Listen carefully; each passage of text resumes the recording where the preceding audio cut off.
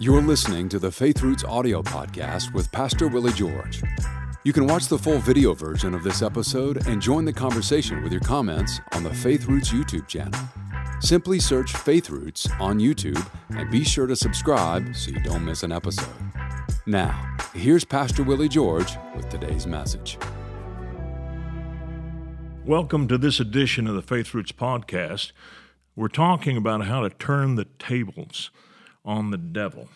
And I'm going to get into perhaps my favorite story in all of the Old Testament, just an amazing story. And it illustrates this beautifully. Just want to say this. If there's a big trial headed your way, God will always prepare you with a scripture foundation that will get you through that trial, and not just get you through barely, but get you through it in victory. And that is such an important lesson.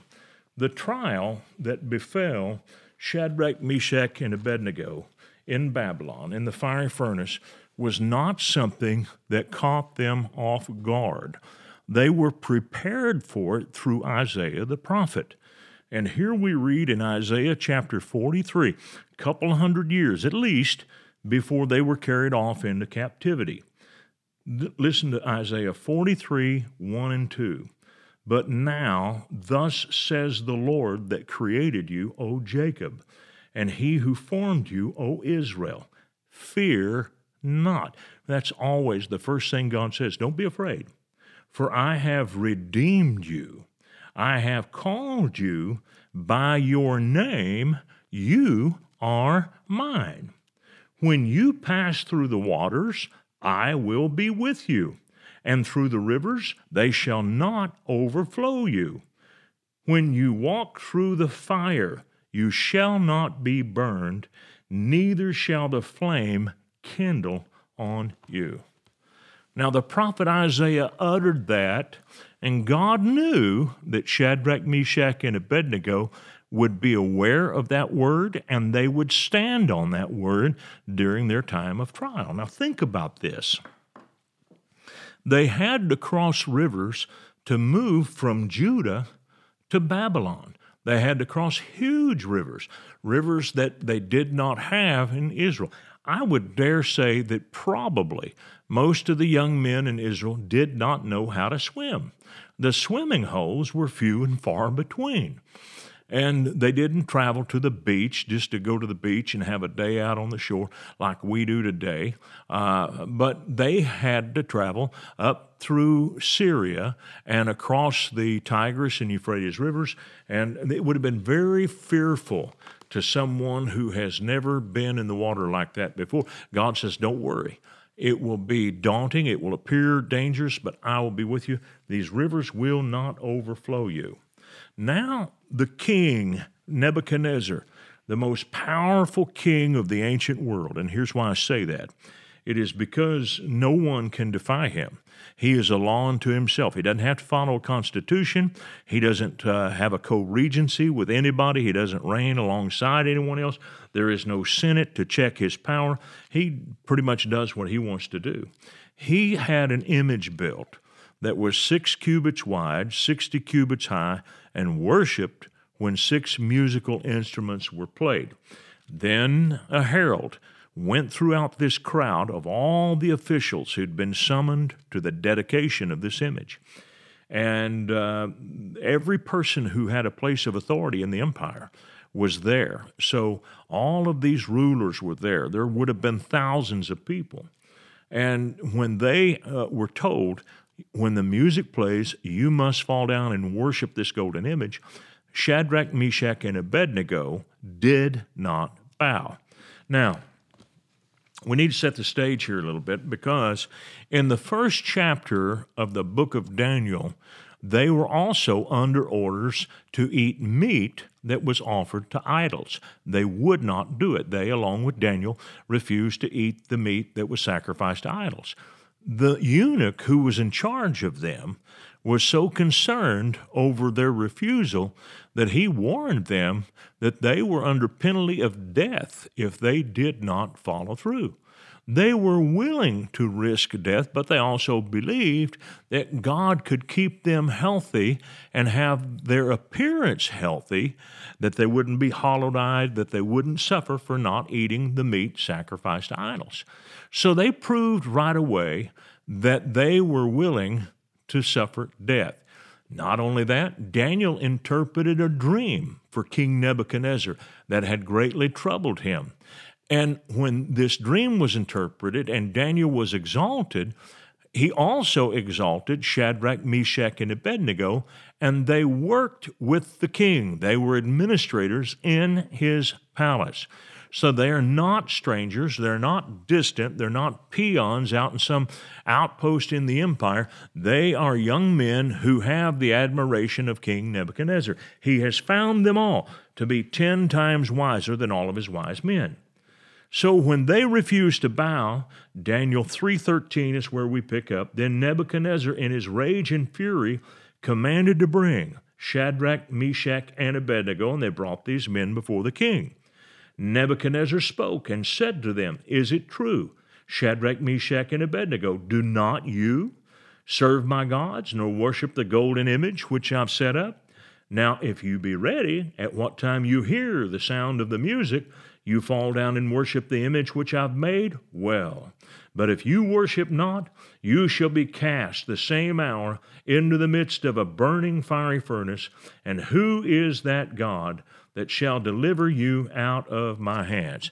Now we're going to stop here for a moment, and I want to set the stage for exactly what's going on.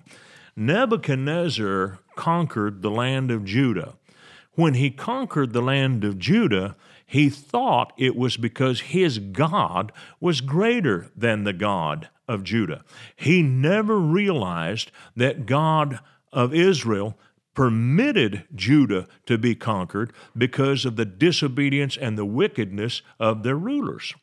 So it never occurred to him that's why it happened. He saw it as his God is greater than their God. So that's why, with all boldness, he challenges Shadrach, Meshach, and Abednego. And he says, "Don't you know my God's greater than your God? How could you stand up for this?" And he basically is saying, are you going to die for a God who does not have the power to deliver you? Now, think about this also. What benefit will there be if Shadrach, Meshach, and Abednego are burned in the fiery furnace? What good does it do? What testimony could there possibly be? No one walks away and says, "Wow, I admire those young men." They would have walked away and said, "Those are stupid guys. Why did they make that decision?" Because they equated the God of Israel with all the gods that they served. How would it be fair for the God of Israel to allow them to die for disobedience that they did not commit?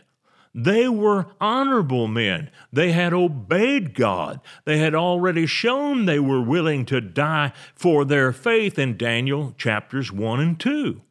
So how would it work for God to say, okay, you've been obedient, the rulers of Judah were disobedient, but I'm treating you all the same?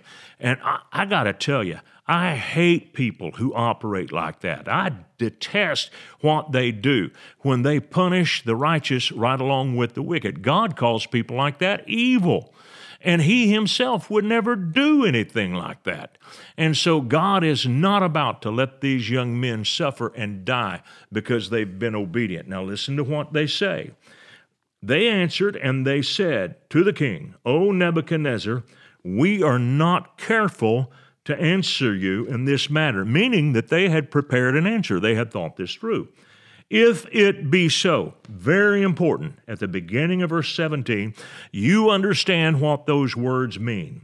Those words do not apply to God. Those words apply to Nebuchadnezzar. They're saying to the king, if you go through with this, if these threats are true, that's exactly what it means. If these threats are true, our God, whom we serve, is able to deliver us from the burning fiery furnace, and he will deliver us out of your hand, O king. Where did they get that idea? I'll tell you where they got that idea. When you walk through the fire, you shall not be burned, neither shall the flame kindle on you. And that's after you cross the rivers. They'd already crossed the rivers. God kept them from drowning. And now they fully expect that if they're thrown into a fiery furnace, they will come out without being killed.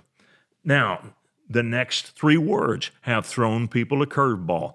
For centuries, people misinterpret this. They don't properly, rightly divide the word of truth. They don't do it. And they come up with a false image of what happened here. It's not sinful, but it's just unfortunate because we miss the deliverance of God.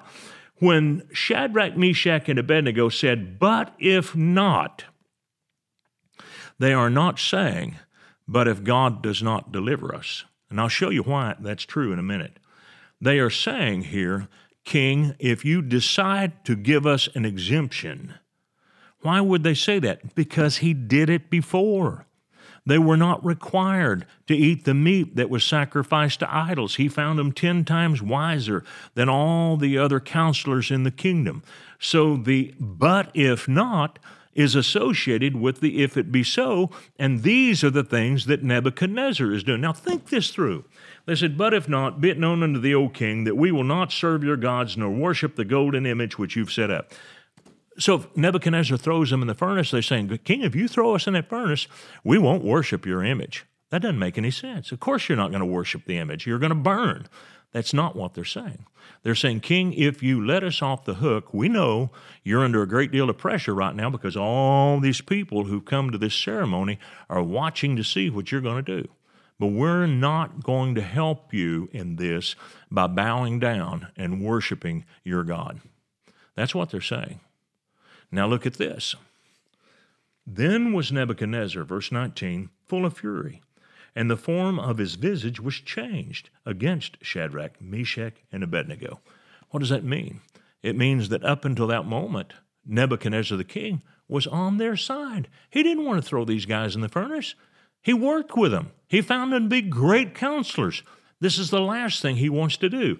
But he has boasted of what he would do if you didn't worship the image, and all of these people are watching to see. They're watching to see if he follows through on this.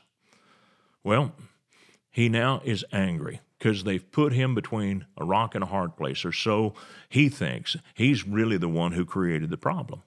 And so they are thrown into the furnace, and they're delivered. You know, one of the things that we can do to find out what God's purpose is to look at, is there a scripture ahead of time that gives someone a platform to stand on? And the answer to that is yes. They had Isaiah 43:2. And is there a scripture afterward that locates their faith? Because it would tell us what their faith was aimed at. And yes is the answer for that as well. It's found in Hebrews chapter 11. And it says, I believe along about verse 34, they quenched the violence of fire. That's what their faith was set on. It doesn't say that their faith was set on dying, if it meant dying and not denying the Lord, that they were willing to die for their belief in the God of Israel. It doesn't say that. It says they quenched the violence of fire. That's where their faith was. They had faith to quench the violence of fire because of what the prophet Isaiah said. So when they were thrown in the fiery furnace, they weren't burned.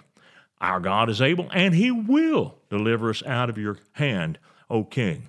But if he doesn't, that isn't what happened, and that's not what they said. We need to learn to rightly divide the word. People read things casually, and they don't stop to think.